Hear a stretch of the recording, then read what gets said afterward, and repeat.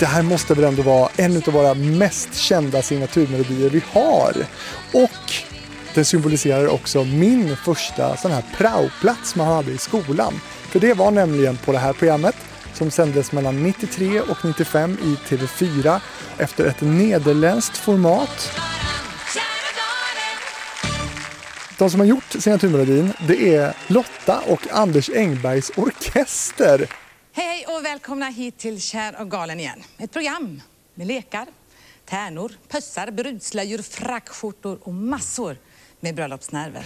Fantastiskt, Kär och galen, det minns du va, Malena? Ja visst, och jag hade till och med en spalt som hette Kär och galen i tidningen Arbetet 1984. Ja. Men det här med att gifta sig i tv, är det en bra idé det? Nej, det tror jag inte. Det är en så privat sak så jag tror att det förtar mycket av att ha kameror och allt vad som hör till. Men det är klart, kungligheter gör det så det kanske är någon framtida nisch. Man brukar ju spela in det men numera med mobilkameror och då blir det ju ibland så att man missar själva närvarokänslan för man är mer i telefonerna än i det som händer. Och det gjordes faktiskt också ett försök att ta upp det här programmet igen 2011 i kanal 5 med Sofia Wistam som programledare. Det blev ingen supersuccé kan man väl tänka sig. I det här avsnittet av TV-fabriken ska vi prata om sex i tv då och nu.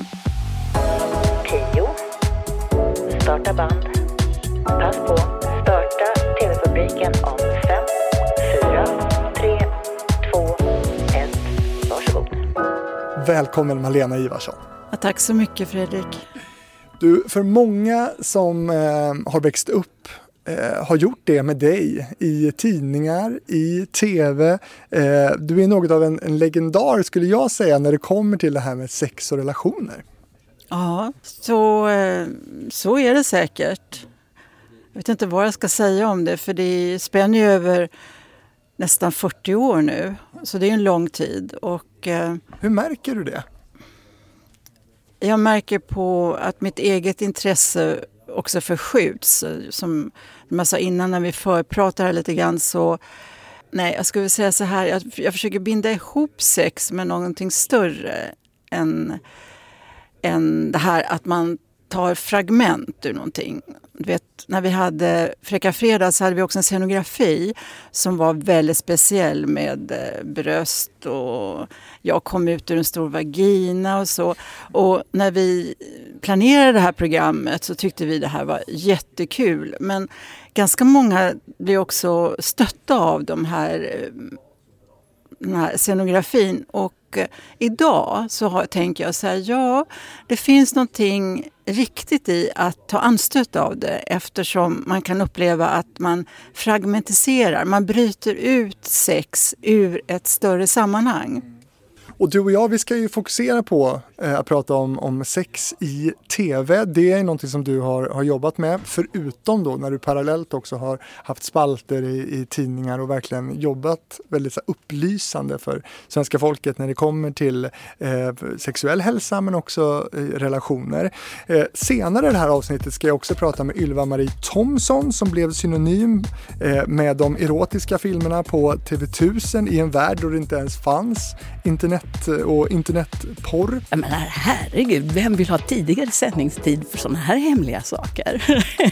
Det är ju liksom vid midnatt man vill kunna liksom släcka ljusen, sitta ensam framför sin tv och liksom ta emot den här härliga, varma sexualiteten som strömmar över en och gör en alldeles pilsk och skön. Du kommer också få träffa Erik som i flera år jobbat med att göra modern pornografisk tv kan man säga. På nätet och dessutom tjänat en hacka på det och rest jorden runt och spelat in sitt material. Alltså många brukar kalla mig själv för porrstjärna men jag skulle säga mer porrmodell. Men alltså först Malena, för den som inte vet då vem du är, för den som har missat dig. Du är författare, journalist och klinisk sexolog. Vad betyder det egentligen? Ja, det är en titel som vi i vår förening har arbetat fram. För det finns ju ingen riktig legitimation för sexologer. Det är inte en skyddad titel. Varför är det så?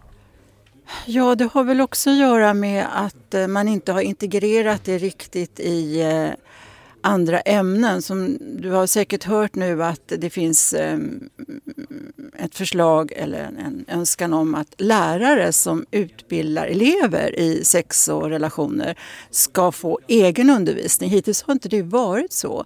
Att de lärare som undervisar 7, 8 och så vidare, de har själva inte fått lära sig om sexualitet. Så hur ska de då kunna undervisa? Det är ett jätteglapp som bland annat RFSU har kämpat länge för att täppa till. Och nu kommer det ju att man ska få en undervisning för lärare. Så det här att vi inte har haft någon skyddad titel är ju också för att det finns, förstår du, en sån här känsla av att men sex är väl inte så viktigt. Och att liksom få en oben attityd mot sexualitet och att det vilar fortfarande något smutsigt över det. Och det är ju problematiskt för att det är så viktigt att lyfta att sex är något positivt och att det har andliga värden och att det finns så mycket som handlar om våra känslor. Och det kan man väl säga är det som du har jobbat med. Det har varit ditt värv egentligen att föra upp det här på agendan ju. Men du blev ju känd då för en stor del av svenska folket på 80-talet i ett program som hette Sköna söndag som stod på hemma hos mig när jag växte upp på SVT. Någon slags, hur gammal var du då? Jag föddes i 82. Vad blir det då? Så du är lika gammal som min son. Ja. Du var 5-6 år då. Ja. Och det var någon slags helgmagasin i tv-format. Eller hur skulle du beskriva det programmet Sköna söndag? Ja, det var en ambition att göra en lite lättsammare veckotidningsvariant där man kunde få stickmönster och blomsterbeskrivningar och matrecept och också då sex och samlevnad. Man sa samlevnad på den tiden, men nu säger man ju mer relationer. Och där svarar du alltså på frågor om sex i tv på söndag förmiddagarna. Alltså hur hamnade du där? Ja, som jag sa innan så hade jag en spalt i Arbetet som heter Kär och galen och sen hade jag en spalt i Expressen. Och redaktionen där för Sköna söndag tänkte på den här biten också, att de ville ha in det. Och när jag läste om att de skulle starta det här programmet så kontaktade jag dem och sa att ska ni inte ha det här inslaget också som handlar om samlevnad och relationer. Och min tanke var att man skulle ta olika filmer, eftersom det är ju ett rörligt medium, och visa så här har det här paret i den här filmen då, vad skulle de kunna göra istället, eller här dansar de, är det ett bra sätt att inleda en relation? Och sen hittade vi också ett jättematerial då från USA med lite mer sexterapi som vi kunde lägga in i programmet. Så det var bakgrunden. Så det var du som approachade dem? Ja, det var lite som ömsesidigt. Vi möttes på halva vägen, men jag skrev ett brev till dem då, det var på den tiden man skrev brev. Och gratulerade till att man nu äntligen skulle göra det, för det kallades också ett kvinnomagasin. Det var riktat till kvinnor. Och är det bra eller dåligt? På att säga? Det här borde väl vara någonting som borde nå alla, tycker man. Ja visst, och det gjorde det ju också, så det blev ju väldigt populärt. Och inte minst det inslaget som heter då Linje Lusta. Ja, berätta lite om genomslaget. Ja, det var helt otroligt. Det var ju, vi fick ju säckvis med brev att gå igenom och reaktionerna var ungefär som att nej, men ni får inte prata om lust för att jag har ju ingen partner längre och det är så jobbigt för mig att höra på det här. Och någon Landskronabo sa, ja men det här, vad jobbigt. Jag förstår att jag har gjort fel hela mitt liv. Men också sådär väldigt positivt när vi i något inslag som pratade om att man kan massera varandra och gärna ta en olja för att förhöja känslan av intimitet och närhet. Så var det en man som skrev, ja jag tömde hela motoroljan för att komma igång här. Det är lite att ta i kanske. Ja, något. Man kan säga att folk var otroligt engagerade. Ja. Men säckvis med brev alltså. Då undrar man så här, hade det här gjorts förut någon gång i tv? Eller var det första gången? Inte i tv. Det hade aldrig gjorts innan. Otroligt. Ingo och Sten fanns ju. Men de började sin spalt i Expressen på 60-70-talet höll de på. Och jag träffade dem faktiskt vid några tillfällen, för de var ju med i vår sexologiförening som då finns i hela Norden. Vad hette de? Inge och Sten, de hade en väldigt omtalad spalt där de till exempel fick svara på frågor. De har ju danska och lite här, mycket humor då. Så var det någon som frågade, ska pungen också in när man har samlag? Så svarade de, ja, om plats finnes.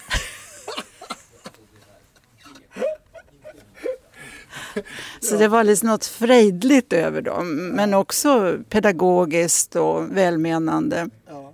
Det här var ju också en liten annan tid. Jag tänkte på med just det här med att det var söndag förmiddagar. Var det någon som hade synpunkter att man pratade om sånt här just på söndag och mitt på dagen också? Ja, vi fick ju reaktioner från kyrkan att det var fel för att folk tog i fokus från 11 högmässan. Och då kunde jag le lite grann inom mig som jag är prästbarn och tänkte så här många gånger att här har jag min egen lilla söndagspredikan och den innehåller mycket mer och mycket bättre saker än vad tyvärr har kyrkan förlorat sitt språk. För det här är ju egentligen religiösa upplevelser, mötet mellan två människor eller att uppgå i en extas eller få utlopp för olika spänningar och en närvarokänsla som överstiger nästan allting annat vi kan uppnå i livet. Den här närvarokänslan vi får. Och den här sårbarheten som vi öppnar oss för en annan människa. Den är ju helt unik och den har sådana dimensioner som man egentligen borde prata om i kyrkan. Av den mänskliga samvaron och om vad vi egentligen är menade till att göra för varandra. Nu menar inte jag att det handlar om att leva i ständig sexuell extas. Men religiösa mystiska upplevelser har många likheter med sexuella. Det här leder i alla fall till att du är med då med Linje Lusta i Sköna söndag. Det leder då till att du också får ett eget program om sex och relationer i SVT som heter Fräcka fredag 1988. Ett program som kom sig ihåg av väldigt, väldigt många trots att det bara gick i 6 avsnitt. Ja, och när man räknar ihop de som såg programmet så nämns det ju siffror som 5 miljoner. Men det första programmet som jag minns det var 1,5 miljon som såg och då hade vi ju också draghjälp av Cicciolina, den här italienska politikern som inledde programmet. Visserligen fanns det inte så mycket annat att titta på den tiden. Jo, ettan fanns också. Vi sände i 2:an. Ja, det fanns ju 2 kanaler. Du kunde titta på ettan. Men det som också var roligt var att polisen var väldigt nöjd för att kriminaliteten gick ner. Gatorna var lugna för alla satt inne och skulle titta på de här programmen. Kunde man se de här 6 programmen alltså? Ja, de kunde direkt se det på brottsstatistiken och på oron på gatorna att det upphörde. Och det får ju lite grann tankarna till den här hippie-devisen, alltså make love not war. Men det är ju inte klokt. Men skulle du ha mer Fräcka fredag i tv då? Nej, mer sex till folket. Ja. Precis, det vore ju bättre om man ägnar sig åt det kanske. Men du, vad tror du att det beror på att det här programmet kommer sig ihåg än idag? Alltså, det är ett otroligt avtryck som du och ni gjorde. Titta här vad jag har med mig. Det här är Dagens Industri idag. Ja. Och vad hittar vi här? Malena Ivarsson om 6 frågor då och nu, sidan 42. Ska du se här, du som pratar om Fräcka fredag. Länge lever frågespalten heter det här inslaget. Här har vi Magdalena Ribbing. Och sen, vad har vi här? Där har vi dig. En bild från Fräcka fredag. Ja. I Dagens Industri. Ja, 25 september är det idag. Och där sitter du i en mycket tjusig kavaj. Är det någon korsett du har under där? Just det. Och är lite urringad. Tanken med det från min sida var att jag tyckte att kvinnor då hade kommit så långt i sin profession att man kunde leka med de här sätten att klä sig. Att man kunde ha lite vågad korsett och lite högklackat och lite glitter och så. Men det var för tidigt. Det är fortfarande, nu idag tror jag tjejer kan bejaka med sin kvinnlighet, eller bejaka kanske fel ord, men våga klä sig så att man också känner sig som en sexuell varelse. För det är ju roligt att känna sig sensuell. Men hur vågade du det här? Det är nationell tv ändå. Ja, det var ju för att jag tror vi var inte så många i vår redaktion, men vi ville göra någonting nytt och annorlunda, och det ena gav det andra. Så de här kläderna var ju en scenograf eller en kostymör, Gunnel Hemmel, som tog fram. Det fanns en väldigt glädje i allt vad vi gjorde. Vi hade så roligt. Och vi kände ju att vi flyttade fram positionerna.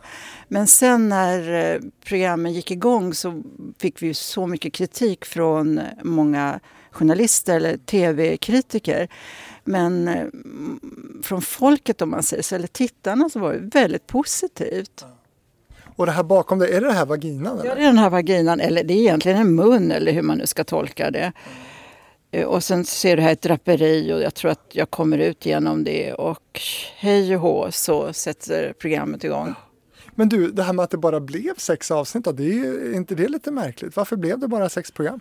Det var ju för att det stormade så mycket kring det. Så det var svårt för tv-ledningen att hålla ställningarna när media var så på och kritiserade. Och sen var det ju också så att det sista programmet så var det bombhotat. Så när jag steg ut då och hade gjort det sista programmet, allting var ju direktsänt, så sa de till mig att det har funnits poliser och chefer-hundar. Jag tror några hundar gick kvar där och nosade. För att de hade fått klart för sig att det skulle levereras en bomb. Det var ingenting som jag visste om, men det är klart att om du är chef för tv-bolag eller jag menar, programdirektör, så det är ju jättejobbigt att ha en sån situation. Det är inte värt det. Det skulle inte jag säga. Men vad fick du för stöd? Du måste ha fått stöd. Nej, jag fick inget stöd. Va? Hur tänker du då? Vad skulle jag få? Krishantering borde man ju ha fått, ja. Det vore väl rimligt? Nej, det var ingenting, utan jag fick åka hem där på kvällen, och jag var lite nervös när jag satte nyckeln i bilen och tänkte, tänk om det finns en bomb här nu då som de har lagt.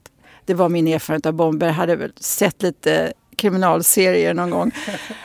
Så det var ju jättejobbigt. Jag tänkte, vad ska jag göra? För jag har ingen mobiltelefon eller någonting. Jag stod där mitt i natten. De här programmen sändes ju väldigt sent. Så klockan var väl 12 eller någonting på natten när jag skulle köra hem då till Trelleborg där vi bodde. Det är ganska starkt. Du är livrädd där liksom på parkeringen. Ja, men jag hade inget annat val än att sätta nyckeln i bilen och köra hem. För jag hade inte kunnat... Det har varit också en säker död att lägga sig ner där. Det var ju kallt i april i Sverige. Ja. Men du, vilket trauma. Jag vet ju också att du har beskrivit det lite som ett trauma det här. Och att det kanske inte... Ja, det gjorde inte så gott med dig. Nej, det gjorde det inte. Det var en svår tid. Och därför ser jag liksom med en sån här yrvaken förvåning över det här intresset nu. Att både du vill höra av dig om Fräcka Fredag, och sen Dagens Industri skriver. Jag tänkte, vad är det här tecken på då? Eller vad är det? Och... vad är det tecken på? Det kanske är så att det går 30 år, en sån här magisk tidpunkt för många traumabearbetningar. Och jag kan tänka mig att det här påverkar ju alla människor som såg det också. Att programmet bara försvann, och det lämnar också en slags ekoeffekt där. Och sen så kommer ni ungdomar då som har sett det med andra ögon och har andra erfarenheter och tycker att det var roligt och det vill vi höra mer om. Och ni har inte den belastningen som det var för oss då som var med i det hela. Tänk att få kallas ungdom när man snart är 40. Tack Malena. Ja, vi ska lämna det där snart, det där traumat. Vi ska få begrava det. Men jag tänker i alla fall, bara kolla, har det varit på tapeten då efter att man hade gjort de här 6 avsnitten att ändå göra det igen senare eller i nutid rent av? Nej, det har aldrig varit någon sån diskussion. Och det finns inte många sexprogram i tv heller, mer än Fråga Olle sände ju, jag vet inte om man sänder det inte fortfarande, men... Det är nästan 10 år sedan det visades i svensk tv. Ja, och 88 gick ju då Fräcka Fredag. Men innan vi lämnar Fräcka Fredag då, Malena, kan du bara berätta lite lustfyllt också? Ni hade ju 2 stycken, eller du hade 2 stycken hunkar med. vid din sida. Vad var det? Det var Zlatko och Ratko och i första programmet var en av dem med. Och tanken var då att vi ville också driva lite grann med det här med bimbos och manliga programledare. Så jag skulle vara liksom en kvinnlig programledare som betedde mig så här lite sexistiskt kan man väl säga då mot män. Så att de stod ju där i harenbyxor och serverade mig och skulle vara så där. Det var en drift med hela den där världen som består av kvinnor som passar upp män. Och det är ett skar i hjärtan på många. Det gjorde det. Det var ju stora rubriker om det. Att en bild kan säga mer än 1000 ord av hur man kan visa hur fel det var med den gamla tidens sätt att se på kvinnor som objekt som bara skulle passa upp. Va? Hur ser du då på det som har hänt med bakgrund av det du berättar nu? Det landskap, det samhället vi har idag. Vi har ju haft en MeToo-rörelse som har verkligen satt luppen på hur män främst då behandlar kvinnor och även sexualiteten. Och där står du med Zlatko och Ratko eller vad det hette och så vidare. Hur kan du i perspektiv se på vad som har hänt här med våra roller och hur man kan bete sig och så leka med de här rollerna idag? Jag vet inte hur mycket man kan leka med, men det tror jag att det har blivit lättare. Alltså det är ju stora steg vi har tagit, det är det. Och MeToo-rörelsen var ju vår motsvarighet till den här revolutionen som man har gjort med svarta som i USA då Rosa Parks som går och sätter sig på fel ställe i en buss och blir utslängd och hamnar i fängelse. Och det är sorgligt att så mycket som där man förbättrar saker ska ha så ett högt pris av att enskilda människor kanske blir så skadade. Men då kan man också säga att de här personerna har ett sånt patos. Så att, har vi en mer jämställd maktstruktur när det kommer till sexualitet idag?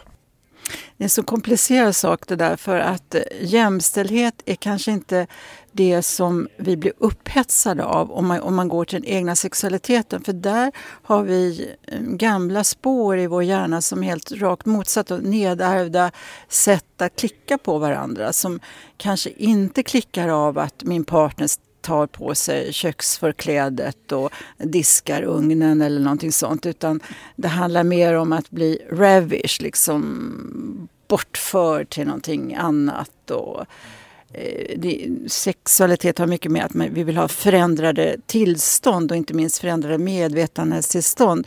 Så jämställdhet är kolossalt viktig, absolut nödvändig på många plan. Men när det kommer till den här mer instinktiva sexualiteten så kan den gå på kollisionskurs med det. Många män blir bortvalda.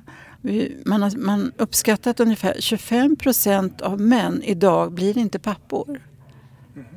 Och vad beror det på?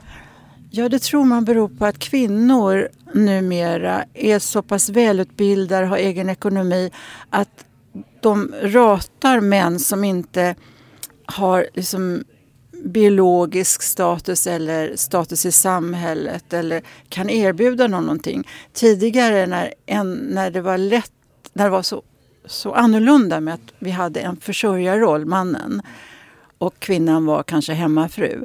Då hade män mycket fler att välja på, medan kvinnor hade färre. Så många män som nu blir bortvalda, som inte har utbildat sig, som kanske har hamnat lite fel. Jag vill inte säga fel, men inte är så attraktiva. Man säger så, va? Har inte samma status. Nej. Ja, attraktionsstatus. Och där kan man lägga in olika variabler i det. Men de blir utan. Och 25% är ganska mycket. Är du orolig för den här utvecklingen? Ja, det är jag. Och jag är orolig för att män kan tycka då, som vi har sett i USA med incels, att det här är ju en rättighet. Man har ju också fått felaktigt för sig att det är en rättighet att ha sex. Det är det ju inte. Men att det väcker ju då en sån aggression. Och då tänker jag också på mitt program. Alltså att det blev så aggressiva tendenser i det. Att sex och aggressivitet har kopplingar. Precis som då när polisen säger att det var så lugnt nu på gatorna. Att folk satt hemma och tittade på tv. Att det finns kopplingar där som Det är ju allvarligt, och inte minst för att de här männen som känner sig bortvalda, inte bara att de kanske är kränkta eller aggressiva, utan att de mår dåligt psykiskt. Och det finns ju så mycket att hämta in om mäns psykiska hälsa. Men det här med att prata öppet då, som du gjorde i tv om sexualitet och relationer. Vad kan man säga liksom, vad betyder det för folk att få det presenterat i en sån öppen miljö? Hur viktigt är det att öppet prata om sex och som ni gjorde i tv då? Ja, men alltså, om man tittar då på tv, vad har det för utbud? Vi har frågesporter, vi har ekonomi, vi har sport. Och då kan man tänka sig att om vi aldrig tar upp sexualitet eller relationer, så blir det ju ett glapp i vad folk och människor tänker, att då kan inte jag hitta någon resonansbotten för mina funderingar eller frågor om inte det återspeglas i medier. Nu är ju tv inte det enda mediet, utan som tur är på det viset också har vi fått en mångfald där. Så att det finns ju då frågespalter och det finns filmer och böcker. Men att tv inte tar upp det här är ett bekymmer, tycker jag. Eller inte så att jag går och saknar det, men jag tycker att det borde vara det borde ligga i tvs intresse att ha program som handlar om sexualitet, eftersom det är någonting som vi alla blir berörda av. Matprogram, hur många matprogram finns det? Men hur intressant är det att lära sig laga en sås? Men hur ska vi ta på varandra? Hur ska vi förmedla glädje? Och hur ska vi förmedla när vi inte mår bra i vår relation? Eller som singlar, eller hela den biten som vi ändå på något sätt är väldigt upptagna av. För när du och jag har pratat inför det här programmet, då konstaterade vi ju lite simultant att idag finns ju inte det här forumet. Vi pratade om Fråga Olle som sändes från 1998, men nu är det alltså snart nästan 10 år sedan som det visades i tv. Vad säger du om tv-landskapet, tycker du?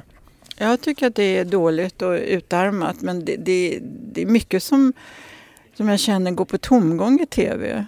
Där det inte känns som att man blir riktigt engagerad. Och så undrade vi också då om det här var något väldigt svenskt, att vi inte tar upp sexualiteten så mycket i tv. Och det visade sig att det var det. När min researchavdelning kikade på det här, då finns det ju ganska många tv-format både i England och USA som tar upp både kroppar, känslor och sexualitet på ett annat sätt. Naked Attraction är ju ett program som har gått i Storbritannien väldigt länge, som just handlar om att titta på nakna kroppar och finna någon slags attraktionskraft och sådär. Finns det någon slags ängslighet i Sverige, tror du, som gör att vi inte kan prata om sex längre i tv? Men den frågan får du ställa till Hanna Stjärne och de som lägger upp programreportaren. Men vad tror du? Vad beror det på att vi i Sverige inte har den här typen av program? Ja, kanske finns en sån här lite svenskt att man berömmer sig av att det där kan vi redan. Jag vet, Åsa Moberg, hon hade ju en spalt i Veckorevyn, och när hon ville föra in en sån spalt i någon större tidning så sa de det där med sex, det vet man väl alla hur man gör. Och jag tror att en hel del kan tycka att det där är ingenting som vi ska behöva befatta oss med. Och då är vi tillbaka till den här att det är skamligt, att det är lite smutsigt. Och man blir ju färgad av att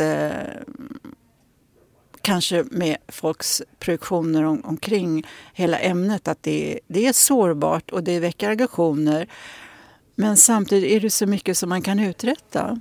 Strax ska vi lämna 80-talet, så ska vi prata vidare och gå in på 90-talet, där jag har träffat en programledare som gjorde ett program som heter 1000 och en natt på TV1000. Den här tiden var ju också då som liksom porren togs in i tv. Jag tänkte bara kolla med dig innan vi går in på det. Liksom, vad har det egentligen gjort liksom, för sexualiteten, för de som växte upp med det här? Liksom?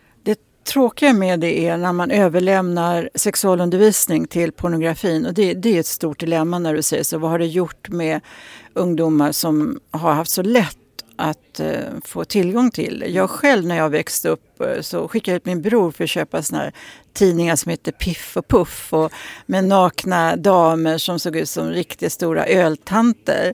Och det var vårt sätt att få information, för alltså sexualundervisningen då var liksom, det var en plansch som drogs ner, och så var det någon som stod och pekade ut på en karta ungefär. Där sitter det och där sitter det och där sitter det och sen var det över.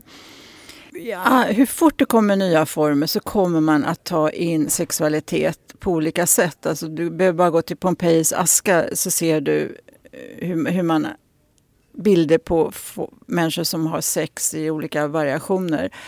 Det är ju vår mänskliga natur att uttrycka oss på olika sätt. Men det blir problem om man inte då andra vuxna tar ansvaret och granskar och säger okej, nu har ni sett den här filmen, vad innehåller den? Och tror ni att det går till så här eller så här? Det här är osannolikt, speciellt om man tänker på analsex och smärtor och sådana saker som förekommer. Och ja, man kanske skulle kunna censurera en del. Det är jag inte främmande alls för det finns alldeles för mycket som är direkt skadligt. Och inte minst skulle jag vilja säga allt våld som man kopplar mot kvinnor i pornografin. Det tycker jag är djupt problematiskt. Men censur alltså, i Sverige? Ja, varför inte? Det finns mycket som vi skulle behöva ta itu med och som vi är alldeles för rädda att diskutera och granska. I Norge har man gjort så att man censurerar ju könsorgan. Man lägger ju svarta bilder på dem. Och det kanske inte är det bästa, men man borde diskutera om om man nu inte kan ha censur på något sätt. Och jag vet ju att det blir alltid ramaskri om yttrandefriheten, men det finns också så stora problem med att lämna barn och ungdomar med alla dessa bilder. Men svarta rutor över könsorgan och censur, leder inte det till en större nyfikenhet? Jo, det är säkert kanske inte alls rätt sätt att gå. Jag bara sitter här och famlar om, för jag är också uppgiven över det hela och ledsen över att som du säger, då tänker jag just på ungdomar. Vi vuxna har andra erfarenheter med oss ofta. Eller så kanske det behövs en ny Malena Ivarsson i tv som pratar om just sex och relationer. Sen måste jag också belysa att du under corona har haft ett väldigt speciellt, jag ska inte kalla det experiment, men du har egentligen levt klosterliv. Ja, för jag har varit lockad av att se hur det är att leva klosterliv. Och nu när coronan kom så tänkte jag, why not? Så då började jag googla på Birgitta-systrarna i Vadstena hur de lägger upp sin tillvaro. Och då börjar man ju dagen 5:00 med andlig sång och sen slutar man 8:00 med aftonbön. Och jag började då mina dagar inte så tidigt som 5:00, men lite mer kanske läsa en dikt istället för att kasta mig över nyheterna. Och sen har jag följt Wim Hof, den här holländaren som kallas för Ismannen. Han har ett program där man håller andan och sen har man isbad. Och sen tycker han att man ska gå ut i naturen och bli high on a tree. Alltså att klättra upp i ett träd och sitta där. Har du gjort det? Ja, jag har inte klättrat så högt, men jag hittade en gren som jag har kunnat svaja lite på. Och ja, och sen har jag ju varit så addicted till Breaking Bad, en hemsk serie om en kemilärare som kokar amfetamin. Och då undrade jag, hur klarar man det som nunna? Men det visade sig att de tittar på Jönssonligan. Och en del engelska nunnor, de sitter och smider galgar på kvällarna som någon jävel kanske kan hamna i. Så alla, hur andliga vi än är, så finns det aggressiva impulser vi måste hantera. Och det är ju kreativt att göra lite galgar och låta någon hänga i dem. Men det här tycker jag är jätteintressant. Alltså Malena Ivarsson, den stora sexprofeten, har gått i kloster. Ja, det är en bra rubrik. Ja, men det är ju ganska fascinerande ändå. Har du varit avhållsam också då sexuellt? Det vill jag inte gå in på. Jag har väl inte levt så riktigt rent klosterliv. Men mina dagar har varit strukturerade. Alltså vad klostret gör, som jag förstår, är att de strukturerar in tiden. För att man inte ska behöva fatta alla dessa små beslut som vi gör hela tiden. Ska jag ha den maten eller ska jag det på mig eller ska jag göra det eller det? Allt det där är löst. Så att sen ska tillvaron gå ut på att vila och i vilan uppnå större medvetandetillstånd, vill jag kalla det för, istället för att prata om Gud, det som det är så belastat ord, men att komma till en känsla av samhörighet med tillvaron överhuvudtaget. Är det något du vill fortsätta med det här? Alltså, så länge corona pågår så är det ju ganska lätt att leva klosterliv, måste jag säga. Du kan rekommendera det. Det kan jag absolut göra. Spännande. Isbaden hoppar jag gärna dock. Nej, det ska du inte göra. De är helt nödvändiga och öva andning är också bra. Malena Evertsson, tack för att du ville vara med i TV-fabriken. Ja, tack ska du ha, Fredrik. Det var jättetrevligt. I Hitfabriken. När jag började så ville jag sexualisera mannen. Det var mitt motto från början när jag började. För att jag tyckte det var så sjuk värld med all det sexistiska som just då existerade. Jag tycker alla skulle vara mer sexuella. På alla sätt. För att jag passar inte in någonstans. Så jag måste ta plats. Och när jag tar plats så blir jag ifrågasatt. Jag är ingen låtsasartist. Det finns många idag. Men jag är inte det. Men jag har varit iväg hela tiden. Jag skulle kalla mig världsartist. Fredrik Rahlstrand träffar det svenska musikundret i Hitfabriken. Lyssna på Spotify, iTunes och Acast. Pass på. Om en stund ska vi ta oss in i nutiden och prata om sex i tv idag. Du ska få träffa 25-åriga Erik som har väldigt färsk erfarenhet av att göra porr och distribuera i en modern tv-värld idag. Och du ska också få höra vad det gjort med honom privat. Men först, välkommen Ylva Maria Thomsson. Hej, tack för att jag fick komma. Ja du, Malena berättar här, hon har börjat leva klosterliv på äldre dagar. Är det något för dig? Nej, inte, men kanske lite mentalt kloster. Jag håller på mycket med yoga så att det ger mig en sinnesfrid och ett lugn som jag tror att jag aldrig haft förut. Det är många som har testat på yoga och just vittnar om det och de ställer sig ofta frågan, varför har man inte börjat tidigare? Exakt.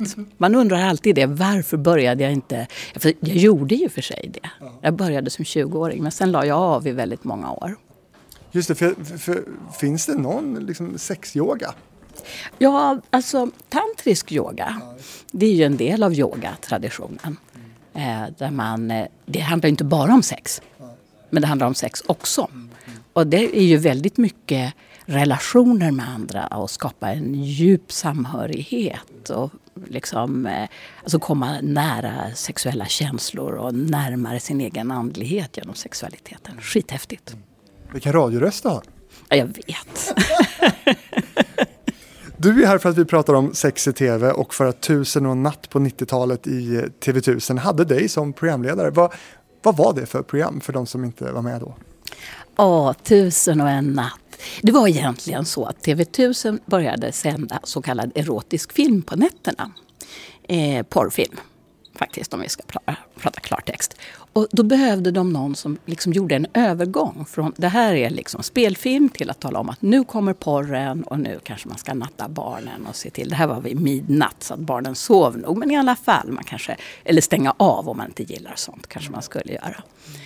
Så jag blev från början recruitad eller headhuntad eller vad man ska säga från min roll som chefredaktör på den erotiska tidskriften Cupido till att presentera de här porrfilmerna. Fylla det här lilla utrymmet av tid som fanns mellan långfilmen och porrfilmen. Och det roliga var att då fick man så här mycket tid har du på dig. Ibland var det 2 minuter. Så jag han bara dra det väsentliga. Ha det mysigt, händerna under täcket, njut och ha det bra den här filmen, det och det och så här. Och ibland blev det längre tid och då började jag bjuda in gäster. För ibland kunde jag ha 40 minuter på mig. Och det var jätteroligt. Man kunde intervjua folk, göra reportage, ta in produkter och göra lite produktdemonstrationer. Och det var allt möjligt. Det var bara fantasin som satte gränserna. Men du, kommer du ihåg när du fick frågan? Hur du reagerade och hur gick det till? Det var så här. Jag fick ju jobbet på Cupido. Efter att ha skrivit i tidningen Cats som sån här sexfrågespaltstant, eller vad man nu ska kalla det för. Jag besvarade helt enkelt läsarnas sexfrågor i tidningen Cats. Därifrån fick jag jobbet, för det var samma förlag som gav ut Cupido, som chefredaktör för Cupido. Så gjorde jag Cupido i ungefär ett halvårs tid innan jag fick det här erbjudandet. Och allt berodde på en namnstrid med den ursprungliga norska tidningen. Och det här vet ingen någonting om, så vi glömmer det. Men det fanns 2 tidningar med samma namn samtidigt. Den ena hette Cupido och den andra Cupid Zero. Lill-Marit Bugge var chefredaktör för Cupid Zero och jag för Cupido. Och vi träffades i Robert Aschbergs program Diskutabelt. Och vi skulle göra upp, hon och jag, vems tidning som var bäst, tyckte Robban. Och det var en hel del förvecklingar. Bland annat så klädde jag mig naken och en kroppskonstnär målade mig på rumpan i det här programmet, vilket var stor succé. Och efter det så ringde Strix till mig och sa: vi letar efter en person, för de hade fått uppdraget från TV1000 att hitta den här hallåan. Ja, så då hade jag liksom på något sätt inte fattat att det hade så stor genomslagskraft. Utan jag tyckte att det här var ju lite obskyrt. Kabel-tv är inte så många som har. Och jag tänkte, ja men det var väl bra, litet extra knäck liksom. Och jag liksom föreställde mig det ungefär som, men jag bara hallåar lite och sen är det över. Det var inte så. Berätta, vad fick du för reaktioner? Alltså för det första hade det ett enormt genomslag. Plötsligt så började jag få inbjudningar till kändisfester. De började skriva om mig i skvallerblaskorna. Tidningar ringde och skulle intervjua mig i mycket högre utsträckning än tidigare. Det hade ju varit lite små grejer med Cupido, men det var liksom, folk kände igen mig på stan och kom fram och hejade och skrek: hej porrdrottningen! Det var skitroligt. Jag tyckte det här var fantastiskt och jag var med i väldigt mycket debattprogram. Naturligtvis då pro- och kontraporr och erotik. Ja, du blev liksom sinnebilden eller liksom skyltdockan för den här genren. Ja, kanske att min image blev lite större än vad jag var själv, så att säga. Eller det här. Vad menar du med det? Ja, alltså, jag kom att så tydligt representera hela den liberala inställningen. Kände du att du kunde stå för det då? Pornografi. På ett sätt så kunde jag det. Därför att en av anledningarna till att jag började jobba med de här grejerna överhuvudtaget var att jag tyckte, varför ska vuxna människor skämmas över sin sexualitet? Och det bottnade ju naturligtvis i mina egna känslor och mina egna upplevelser från tonåren och uppväxten och så vidare. Jag är ju född 1960. Så att dels är jag ju uppväxt under en sån här, vad ska man säga, en revolutionär period. Där saker och ting blev fria som inte förut hade varit fria. Där saker blev tillåtna. Och det var skithäftigt. Och jag var så nyfiken. Jag var nyfiken på sex. Jag gillade sex. Jag hade en väldigt, vad ska man säga, om man delar upp det i någon slags manligt och kvinnligt så var jag kanske mer som en kille i min sexualitet. På den tiden. Nu kanske inte folk fungerar likadant och man tänker inte lika. Men då jag var väldigt initiativtagande. Man skulle kanske säga att jag var lite sexuellt aggressiv ibland.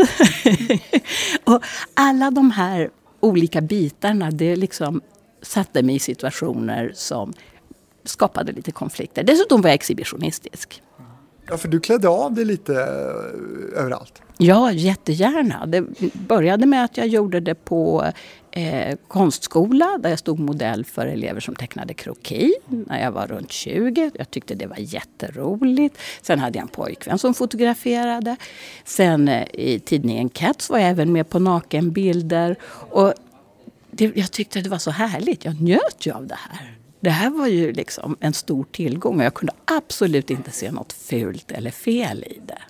Jag tyckte att det var en glädje för mig och tydligen så var det en glädje för de som tittade på bilderna också med tanke på den positiva respons jag fick. Men det du är inne på här nu, det här med den skam som möjligen då har funnits och fortfarande kanske finns kring sex och porr. Märkte du det på något sätt i de reaktioner du har fått? Jag kan tänka mig att alla kanske inte var superpositiva.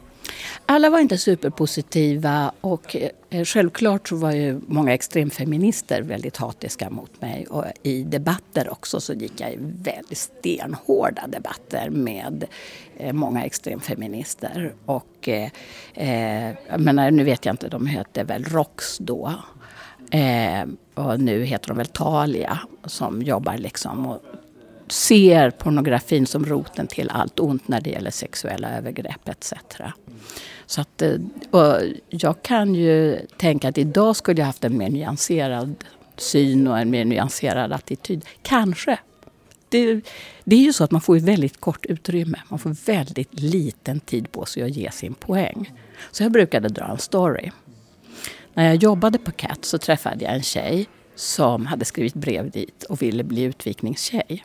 Och så bjöd de in henne och en fotograf tog foton på henne. De tittade på bilderna, hon tyckte de var fina. De publicerades i tidningen, hon fick betalt. Hon åkte hem till en mindre stad. Och allting var ju frid och fröjd, hon var jätteglad. Sen kom tidningen ut. Och jag höll kontakt med den här tjejen. För jag hade fått kontakt på redaktionen och jag tyckte hon var gullig. Och jag tänkte att man kanske kunde göra något med henne för Cupido och sådär. Så ringde hon till mig och grät och berättade att hennes familj hade tagit avstånd. Hennes vänner skrek hora efter henne på stan. Alltså hon var så utmobbad så hon var tvungen att flytta från stan där hon bodde. Och då tänkte jag, alltså vem har gjort fel i det här fallet? Och var ligger felet? Så det var på något sätt en sån där springande punkt för mig. För jag kände ju igen mig så mycket i henne. Bara att jag bodde i Stockholm. Jag hade talets gåva. Jag kunde liksom på något sätt platta till folk som skulle inte ens våga säga så till mig. Och du fick ju ett stort utrymme också och du fick försvara dig.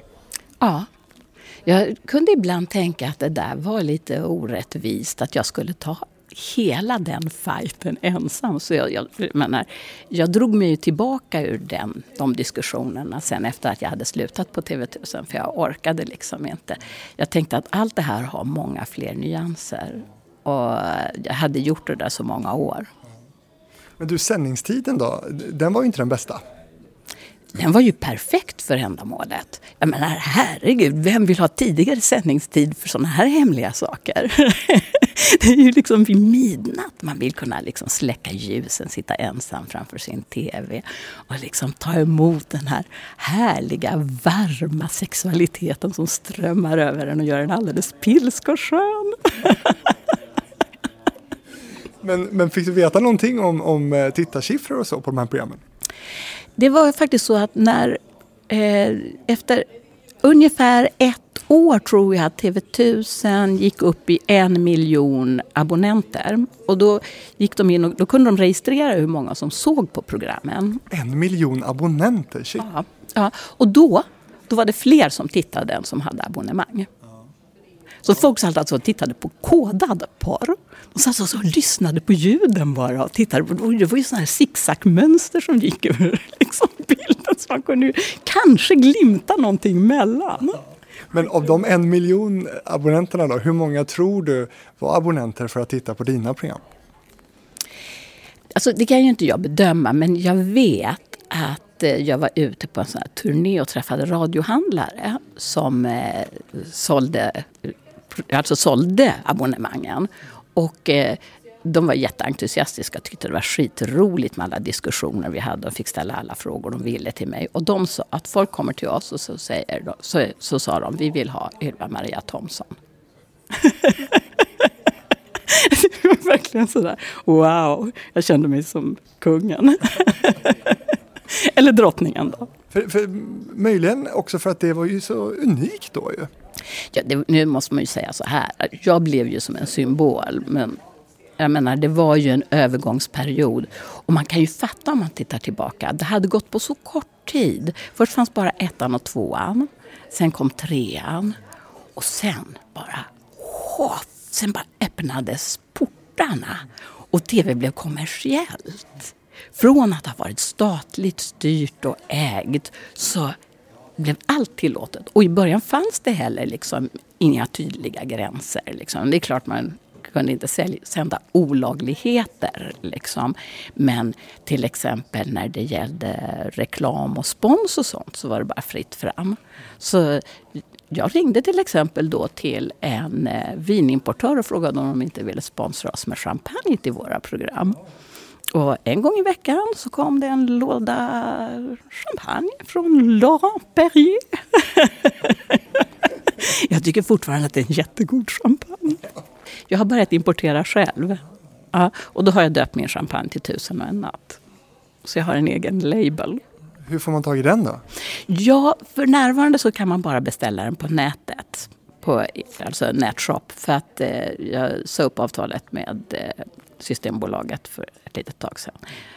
Man måste upp i enorma volymer för att det ska funka med Systembolaget. Men du, äger du det där varumärket på något sätt, 1001 natt? Nej, inte i alla varumärkesklasser, men när det gäller dryck så.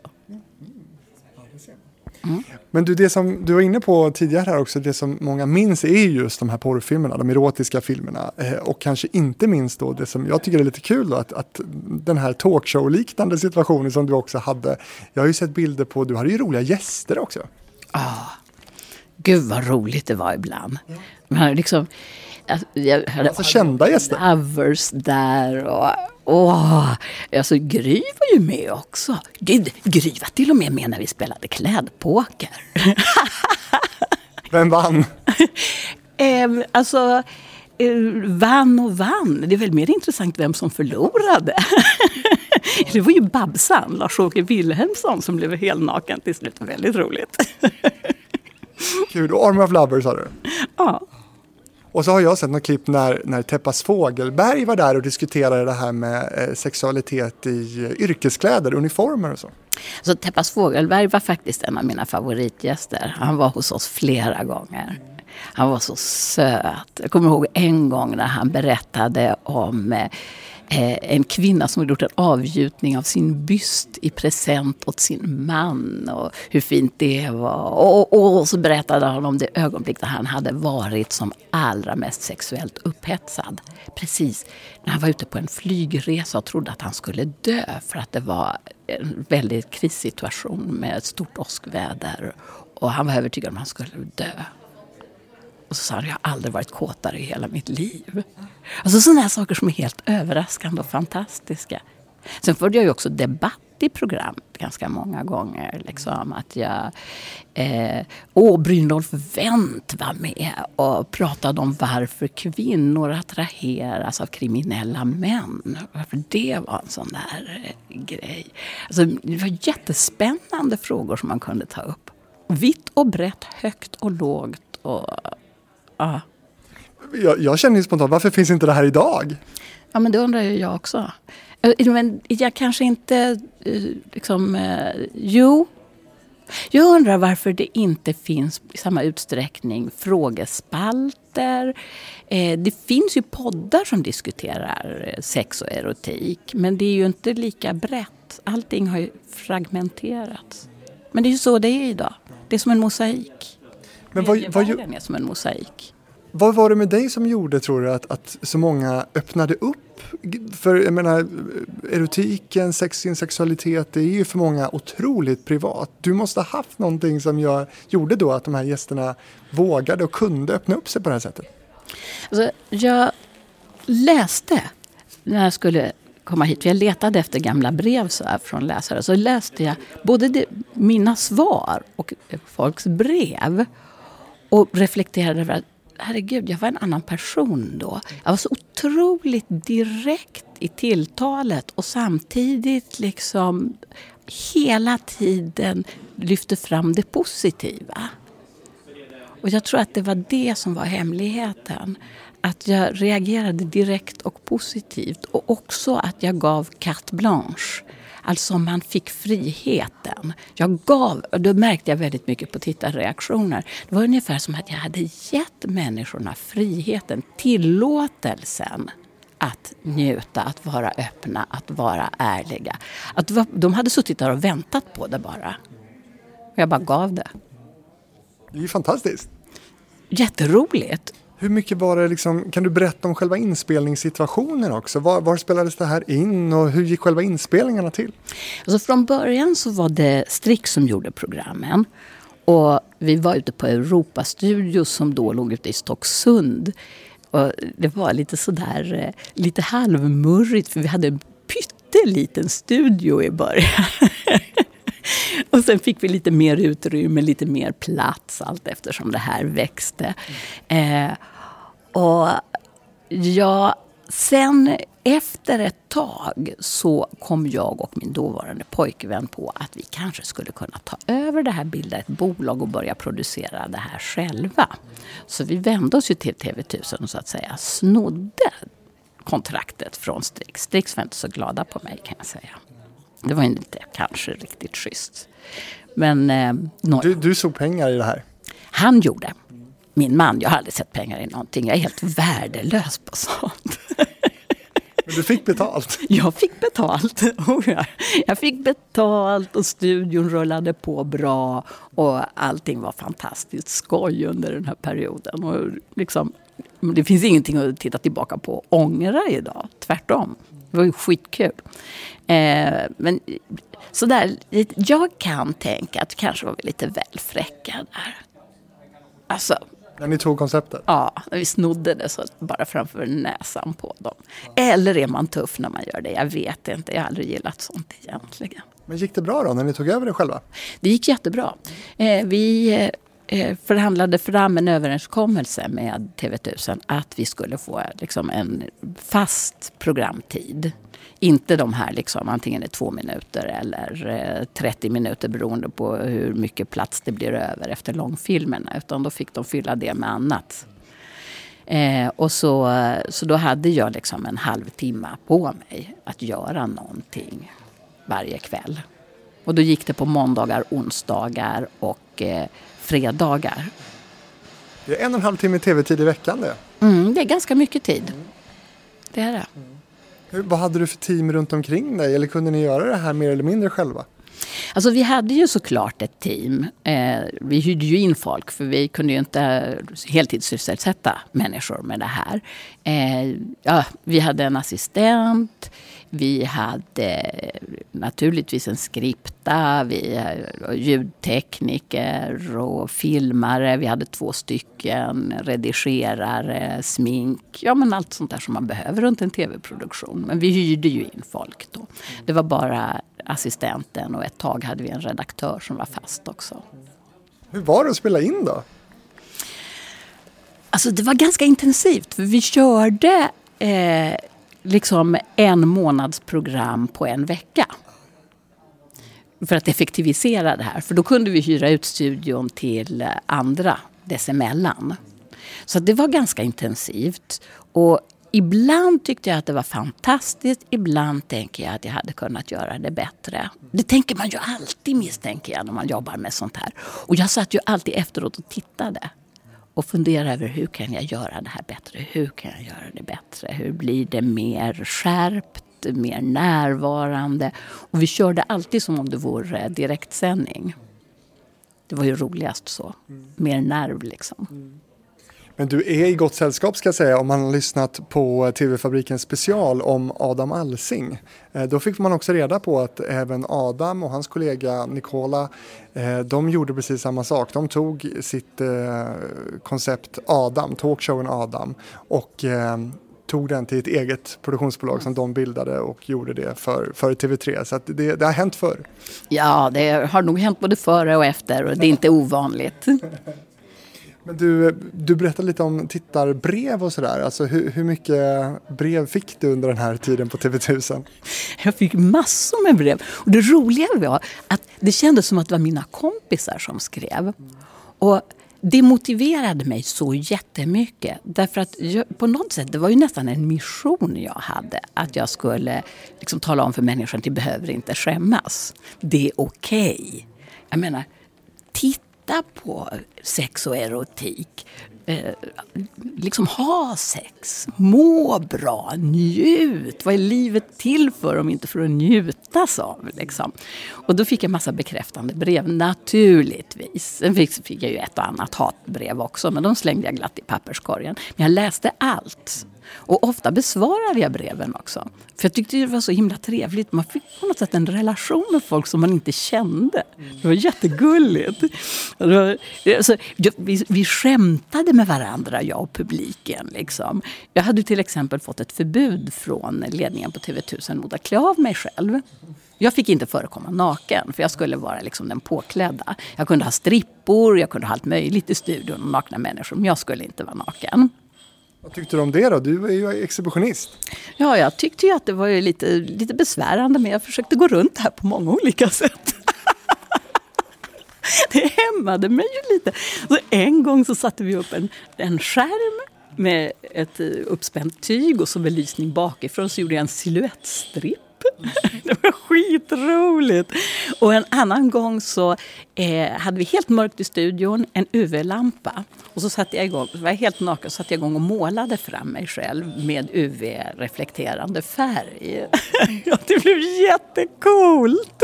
Och då var jag ju naken, men ändå inte. Liksom. Så mycket sådana där liksom skojgrejer för att bara kringgå förbuden. Och en gång så här, liksom, nu är jag trött på det här, nu tänker jag klä av mig. Och då gick det en propp. Nej, det gjorde det inte. Det var vi som fejkade att det gick en propp. Och då skickade några av mina tittare, de skickade en stor sån här 12-tums spik. Här har en ny propp. Den kommer aldrig att gå. Men det är ju något intimt det här med natten, tänker jag också. Jag jobbade under flera år som programledare för Vaken med P3 och P4 som ju sänder då från midnatt. Och fortfarande kan folk komma till mig och berätta om att de känner igen ens röst eller att de kommer ihåg saker och sådär. För att natten i sig gör att man får en väldigt intim relation. Kan du känna igen det? Absolut.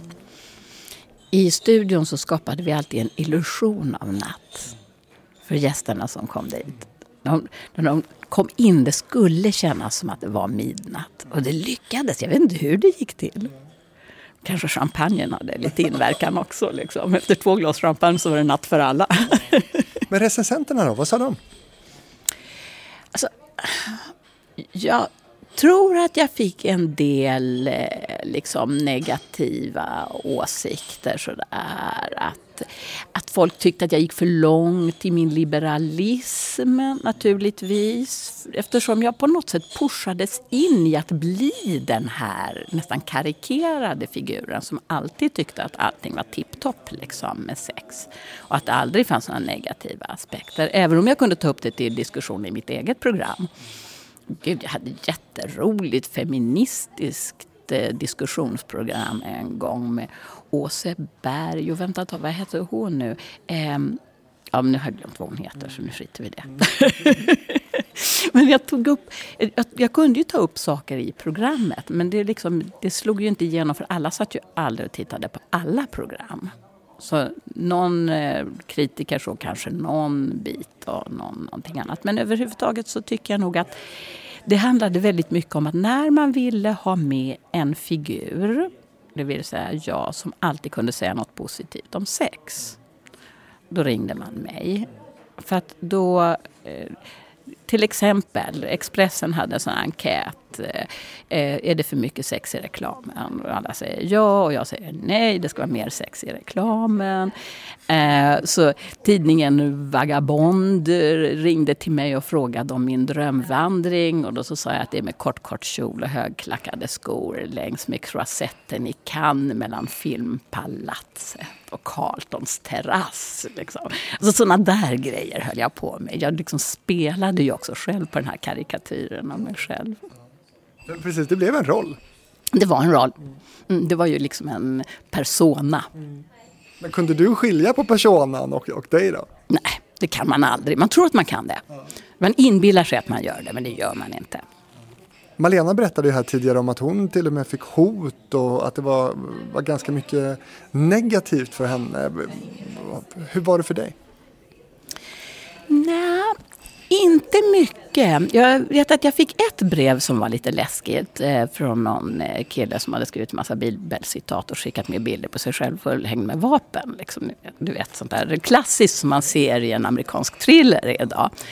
Men han hade liksom skrivit samma brev till i stort sett alla kvinnliga programledare. Så jag kände mig inte särskilt utpekad. Däremot så borde jag ju ha polisanmält och lämnat det till polisen. Det inser jag ju idag. Men jag sparade det inte ens, jag bara kastade det. För att jag tyckte, nej men det här var lite för läskigt, det vill jag inte läsa. Men sen besvarade jag ofta brev, för jag fick ju brev från kvinnor då som skrev att det var ju mitt fel att folk blev våldtagna och utnyttjade. Och, jag menar, om jag promotade ju pornografin hade ju de här negativa effekterna och självklart liksom, så var det ju då mitt fel. Och då kunde jag liksom skriva tillbaka och förklara min synpunkt och min ståndpunkt på det. Det var liksom nästan en standardformulering för det. Jag tror inte att det var så många sådana brev. Övervägande var de som bejakade och som kände wow, äntligen. För att när jag var i debattprogram efter det så kunde jag ju få högar med brev där folk sa bara vi vill att du fortsätter. Snälla, försvara oss. Försvara vår rätt att se på erotik. Det var liksom som en hejarklack bakom mig. Och idag skriver vi 2020 i kalendrarna. All porr är ju nästan bortrensat idag från offentliga rummet, porrtidningar och sånt. Vad är det tecken på, skulle du säga? Jag tycker det är hemskt. Jag gillar inte att man har hamnat i den här uppdelningen. Här är liksom den rensade, renade världen där ingen har en sexualitet. Och här, på internet, här kan vi hitta vad fan som helst. Om vi bara letar tillräckligt djupt. Jag tycker det är läskigt. För det placerar ju oss liksom i en dubbelhet. Vi är tillbaka till den här situationen där man antingen är hora eller madonna. Antingen liksom ett helgon eller en djävul. Kan man inte få vara lite både och? Människor har jättemånga olika sidor. Och jag tycker lite grann av den här förenklingen finns i alla slags diskussioner. När det gäller liksom kriminalitet, det är ungefär som att en person som är kriminell är genomrutten. Och liksom, var har vi då våra helgon som ska liksom väga upp det här? Det måste ju finnas någon slags balans mellan svart eller vitt. Liksom. Och jag tror att det är farligt att utmåla andra som monster. Och att dela upp saker så här hårt. För det gör oss främmande för varandra. Och det gör oss främmande för våra egna känslor. Och de sexuella känslorna, de har vi alla. De finns i oss. Mer eller mindre starkt naturligtvis. Och mer eller mindre tillbakatryckt eller framlyft eller överdrivet.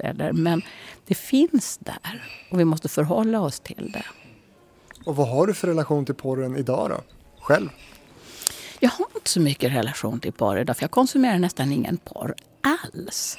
Det är ju märkligt, men jag tror att jag såg mig mätt och jag är nöjd med det. Jag har hellre sex på egen hand på något sätt. Sådär. Jag tror att det finns också väldigt mycket bilder lagrade någonstans. Bilder som jag kanske inte vill gå tillbaka till. För naturligtvis när man tittar på mycket så får man se saker som man önskar att man inte hade sett. Innan du ska få berätta vad du gör idag så blir jag så nyfiken på, du har en rulle här, har du tagit med dig framför. Vad är det för rulle? Det är en present till dig. Är det? Ja, men det är det faktiskt. Det är nämligen så att det var länge sedan jag gjorde den här utställningen. Jag göt av 100 kvinnors kön och ställde ut.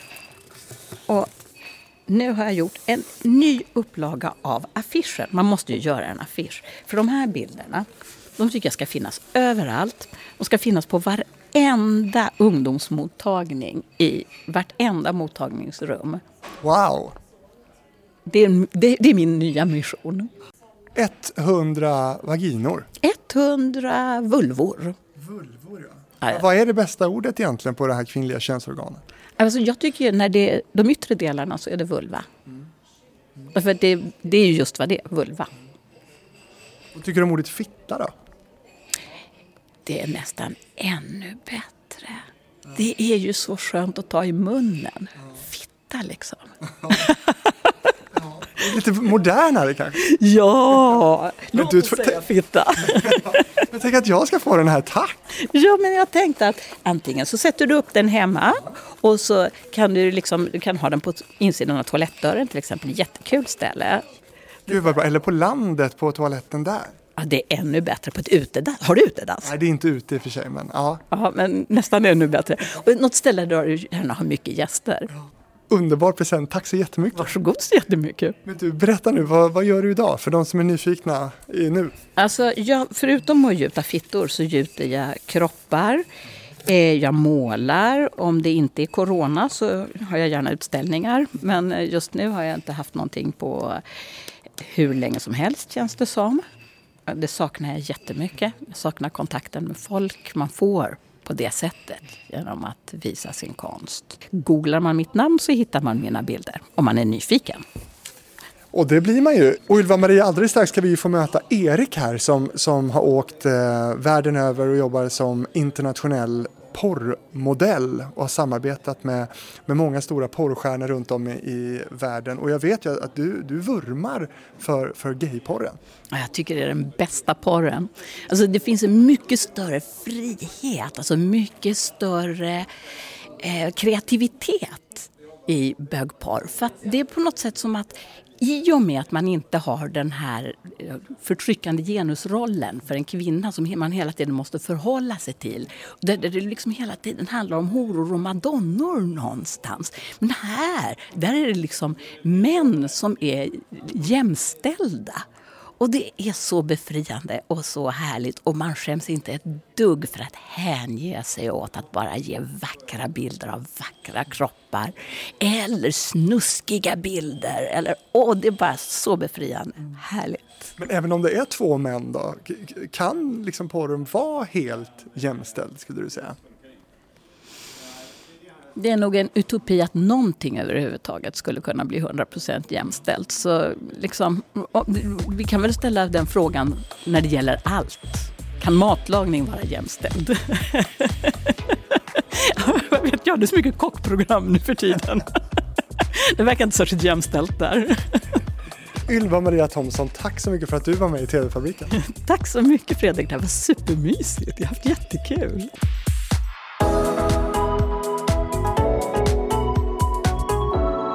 Ja, när Malena och Ylva-Maria pratade sex i tv, då föddes en kille som skulle komma att åka runt i världen och spela in sexmaterial, sexvideos eller porr om man så vill. Uppväxt i en mindre stad kom han till Stockholm och därifrån skulle han ta sig både till Rio och New York och själv spela in videor på sig själv och med andra. Erik, välkommen till TV-fabriken. Tack så jättemycket. Du heter ju inte det egentligen, nu får du vänja dig vid här att heta Erik, för du vill inte berätta egentligen vad du heter. Nej, men jag tycker Erik låter jättefint, så det är ett fint namn, så det går jättebra. Jag tänkte börja med att fråga då, ditt jobb under de senaste åren har ju då varit att spela in videos med sexuellt material. Vad kallar du dig själv? Alltså många brukar kalla mig själv för porrstjärna, men jag skulle säga mer porrmodell för att jag har varit just på en plattform som heter OnlyFans och det är amatörmässigt basically liksom material som man gör. Och en porrstjärna skulle jag då säga är en modell som jobbar med ett bolag i en studio liksom och på ett annat sätt helt enkelt. Så jag skulle säga liksom en porrmodell har jag varit. Är du bekväm med det? Att kalla dig själv för porrmodell? Det är ett annorlunda liksom, val av sysselsättning kan man säga. Ja, alltså jag är bekväm med det, är jag. Och jag ser inte ner på det, jag tycker inte det är fel. Utan sex är någonting som är naturligt. Så vad spelar det egentligen för roll om man har det framför en kamera eller inte? Och sen så har ju det blivit till ett yrke liksom. Vilket det inte var från början. Utan man hamnade där liksom av en slump nästan. Men det är roligt och det har varit uppskattat. Liksom en uppskattad del i mitt liv. Att jobba med det. Pratar man politiskt, då använder man ju ibland begreppet sexarbetare. Är det något som du känner igen och något som du har använt dig av som begrepp? Ja, det känner jag igen. Det är många som jag vet med inom samma yrke som har använt sig själva av sexarbetare, liksom det begreppet, och kallat sig själv för det. Och det är ju en sorts sexarbetare fast på ett annat sätt. För oftast brukar sexarbetare vara liksom mot prostitution och att man säljer sin kropp mot en betalning, alltså från en privatperson då. Men detta är liksom inspelat och man kanske gör en collab eller träffar någon annan modell eller porrstjärna eller liksom whatever liksom där och gör tillsammans liksom framför en kamera, och då det är en annan typ av sexarbetare. Jag har hållit på med detta i mer än 2 år, alltså lite mer än 2 år. Så det har gått väldigt mycket upp och ner och jag har rest mycket med det och fått se ställen och sånt här, så det har verkligen varit väldigt uppskattad tid i livet. Och rent tekniskt då kanske många är nyfikna på hur det här har fungerat. Vad har du använt dig för teknik för den här produktionen? Min mobil. Det har bara varit min mobil egentligen. Ja. En iPhone? Ja, en iPhone är väldigt simpelt. Jag har velat liksom också, just när det kommer till OnlyFans och materialet som jag har lagt upp, har jag velat ska vara ett amatörmässigt liksom homemade content, för att jag själv kan tycka att det är lite roligare, det känns lite mer personligt. Och det var det jag ville ta fram istället för de här studioversionsvideorna där det liksom är ett bolag som filmar från olika vinklar. Jag vill inte ha det på det sättet, utan då vill jag ha det mer homemade och cozy liksom. Och det är egentligen ett kommersiellt val som du har gjort för att det är mer lukrativt, eller? Så ja, för mig så funkar det. Jag vet många som är väldigt liksom framgångsrika på OnlyFans som lägger upp väldigt mycket professionellt material liksom, som är mer liksom likt studio liksom content. Men jag ville själv hålla det liksom amatörsmässigt för att jag tycker om det mer och jag känner mig mer bekväm med det. Så därför valde jag väl den kategorin. Men tänker du på någonting annat? Alltså har du gjort någonting för att kanske förbättra ljus, sådana saker? Är du intresserad av det? Ja, så lite. Jag vill ju ha liksom ett hyfsat bra ljus liksom. Ljudet har funkat liksom med den mikrofonen som man har på iPhone. Sen vill jag ju liksom inte ha mitt material, man vill ju kunna se det de vill se liksom. Alltså, det ska vara tillräckligt bra ljus tycker jag. Så jag använder mycket av dagsljus och till slut ska jag få en ring light. Och för att få liksom så bra ljus som möjligt. För att det ska ändå så bli kvalitet, men det ska bli amatörsmässig kvalitet. Liksom hemmagjort. Och det var väl det jag ville hålla. Ja. Och en ring light är en sån här som en ljusring som man sätter runt mobilen typ? Ja, exakt. Och sen, det är ju liksom en ring med ljus och sen så sätter man mobilen i mitten där och så kan man rikta den och vända den hur man vill. Och innehållsmässigt då, hur har du liksom kommit på det du har skapat så att säga? Vad är det för någonting, det kreativa i dig? Hur har du liksom kommit på de här idéerna? Alltså det var väl mest när jag började liksom växa på Instagram så började liksom se att vad det var som fick mest likes och vad som gav mest följare. Och det var ju mer bilder som man la ut i till exempel badbyxor eller i speedos eller kalsonger. Det gav ju mest liksom interaktion med följarna och sånt och de gillade mest. Och då jag byggde upp följare som ville se mer och mer. Vilket gjorde att jag visste då till liksom vad det skulle leda till egentligen. Alltså kanske innerst inne. Men ja, det är väl typ det. Vilket content har varit roligast att göra för dig då? Det har väl varit collabs tycker jag. Alltså det är kul att göra collabs. På svenska, samarbeten. Ja, samarbeten. Där man har samarbetat då med andra modeller.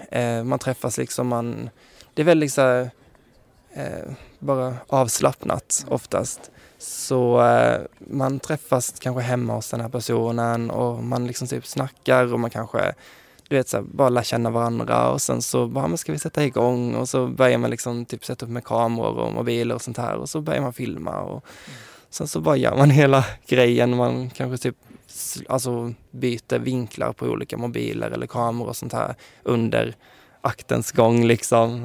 Men det är väldigt kul. Man lär känna nya människor. Och hur mycket har ni då innan planerat vad det är som ska filmas?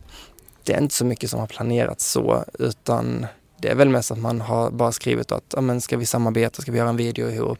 Ja, och sen så har man väl bara egentligen träffats och sen så har man tagit det på plats egentligen och bestämt, ja men ska vi göra det här, ska vi göra det här, hur vill du att det ska synas och ja, vill du visa allt, du vet så här, väldigt liksom, ja, var avslappnat. För de som inte har varit med då på en sån här inspelning, alltså har man något manus eller är det improviserat eller hur funkar det? Det är väldigt olika från liksom produktion och liksom från, alltså vilka det är som liksom gör hela liksom inspelningen. När jag har gjort så har det inte varit något manus utan vi har bara liksom gått rakt på sak egentligen. Det har ju varit liksom, som mitt material har varit liksom homemade och amateur liksom, så har det ju varit som att det ska se liksom naturligt ut. Alltså som om man skulle liksom hooka eller liksom så här, träffa någon liksom från en app eller så här, bara för att liksom ligga, så har det varit liksom den nivån liksom. Sen så kan man inte säga, man blir ganska utsliten av att typ så här, ja, men komma och spruta liksom några gånger på en dag, liksom 3-4 gånger. Det blir jobbigt. Men du, får jag fråga då, varför ska man betala för ett sånt här content då, som ju är gratis oftast? Vad är det som är uspen med det och med dig kanske? Alltså när det kommer till att betala för till exempel då en sida som OnlyFans, så handlar väl det egentligen om intresset som byggs upp hos varje individ. För om till exempel jag skulle följa någon som jag får upp intresset så pass mycket för att jag måste se hur den här personen är så här sexuell liksom, och jag vill se liksom hela kroppen, alltså jag vill se personen helt naken, då går jag till den här OnlyFans-sidan då, om de har det, och betalar för att se just den personen, för att man kan inte hitta alla personer på Pornhub eller på porrsidor, utan ja. Men finns du där också? Nej, jag har aldrig hittat mig där. Nej. Jag har hittat mig i ett Twitterforum har jag gjort. Ja. Men jag har inte hittat mig på någon porrsida. Och skulle jag hitta mig på någon porrsida så skulle jag mejla dem och be dem ta ner det. Har du sett liksom tråkiga sidor också? Så här baksidor av det här jobbet? Jag har inte sett det personliga med egna ögon. Men jag har såklart hört väldigt mycket. Och det jag har hört är att vissa blir väldigt... Alltså de använder sig av droger liksom när de väl jobbar, och för många blir det missbruk. Och många av dem kanske också är sexmissbrukare eller gillar sex så pass mycket så att det blir som ett missbruk. Samtidigt som de kanske tar droger för att orka med allting. Och det är ju väl den negativa delen som jag har hört. Jag har inte sett det, men jag har hört det i alla fall. Och du har inte använt droger själv? Inte när jag har jobbat. Men det är vanligt alltså, eller skulle du säga? Ja, det skulle jag säga. Ja, det skulle väl kunna vara vanligt. Jag skulle inte säga att det är så vanligt på studio, alltså när en studio gör en video, för att de får inte vara drogpåverkade. Men sen kanske det händer bakom stängda dörrar. Det har inte jag någon aning om. Så, Mot slutet här så tänkte jag att vi skulle prata lite om, för ganska nyligen så har du valt att inte göra mer av den här typen av innehåll. Vad beror det på? Det var väl främst på grund av min mentala hälsa. Jag tyckte att det var så pass jobbigt att påverka mig negativt på ett sätt som jag inte riktigt var beredd på. Och därför tog jag också beslutet att sluta. Och det så har jag känt de senaste månaderna, liksom, de sista månaderna som jag höll på med det, så kände jag att jag inte mådde bra inombords. För att det var att jag levde liksom en roll som jag egentligen inte kände mig bekväm i, nästan. Och sen så började jag också dejta en person, och det var väl också en anledning till varför jag valde också att sluta eller så här. Men det var inte orsaken till varför jag slutade, utan det var ju främst min mentala hälsa. När man jobbar med sex på det sättet som jag har gjort, så när det är väldigt sexfokuserat och folk behandlar en som till exempel ett sexobjekt och det är det de vill ha ut, alltså de objektifierar en, så blir det att sex tappar sin charm, vilket gör att så sexuell som jag visar mig i videos och som jag är på bilder och sånt här, det är inte riktigt jag. Och din psykiska ohälsa som du berättade om, eller att du har mått dåligt för det här jobbet som du har haft, har det ändå varit värt det, känner du? Det som du har gjort och den erfarenheten du har fått? Ja, Alltså, jag skulle inte... Alltså, jag uppskattar ju det som jag har gått igenom och de fördelarna som hela liksom, jobbet och OnlyFans har gett mig. Det skulle jag aldrig ta tillbaka.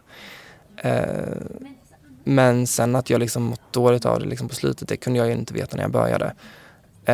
Men jag uppskattar och tar lärdom av den tiden som jag har jobbat med det. Och jag skulle aldrig liksom säga att nej, jag ångrar att jag började med det. Det skulle jag aldrig säga. Men känner du inte att det är lite tråkigt då, det här med att du lite har tappat liksom, lusten eller en del av lusten?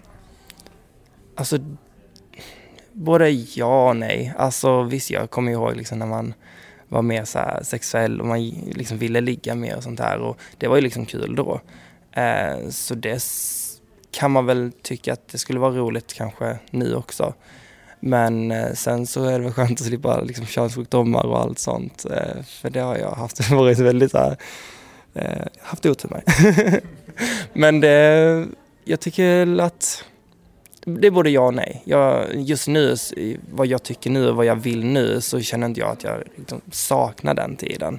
Men jag gillade ju ändå så det då när jag väl liksom var inne i liksom för några år sedan då jag tyckte det var kul att ligga runt och göra hela den biten. Men inte nu. Så, ja.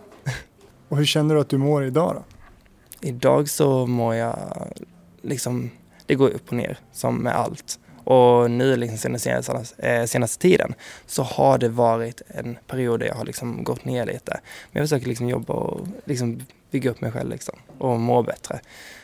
Men det tar ju liksom sin tid och så är det väl för alla egentligen oavsett vilken bransch man är och man går igenom saker i livet. Och vissa liksom dagar och veckor så är det jobbigare och vissa dagar så är det bättre. Och till sist då, Erik, ska vi avsluta lite positivt? Alltså, vad har varit, tycker du, det roligaste, kanske mest lustfyllda för dig med jobbet att vara porrmodell? Alltså jag skulle säga att de möjligheterna jag har fått att få resa jorden runt egentligen och träffa så mycket olika människor och bli introducerad för liksom uteliv här och där och alltså hela den biten har ju varit liksom den största liksom, alltså bästa upplevelsen egentligen. Och det skulle jag ju aldrig liksom så här ångra att jag började med det för att jag har ju fått så mycket positivt från det.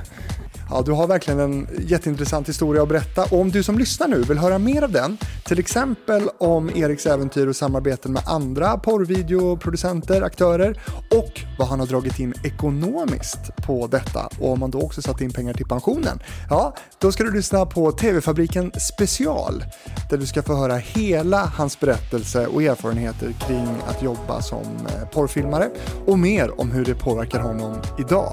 Så in där du lyssnar nu på poddar och lyssna vidare på samtalet där. Erik, tack för att du var med. Tack så jättemycket för att jag fick vara här och prata om mitt jobb. Det var roligt att vara här. Tack för att du har lyssnat och missa alltså inte TV-fabriken Special nu med hela Eriks berättelse. Och vill du komma i kontakt med TV-fabriken, då skriver du till fabrikspost@gmail.com. Vi hörs igen. Och vi går ner i svart. Tack för idag allihopa.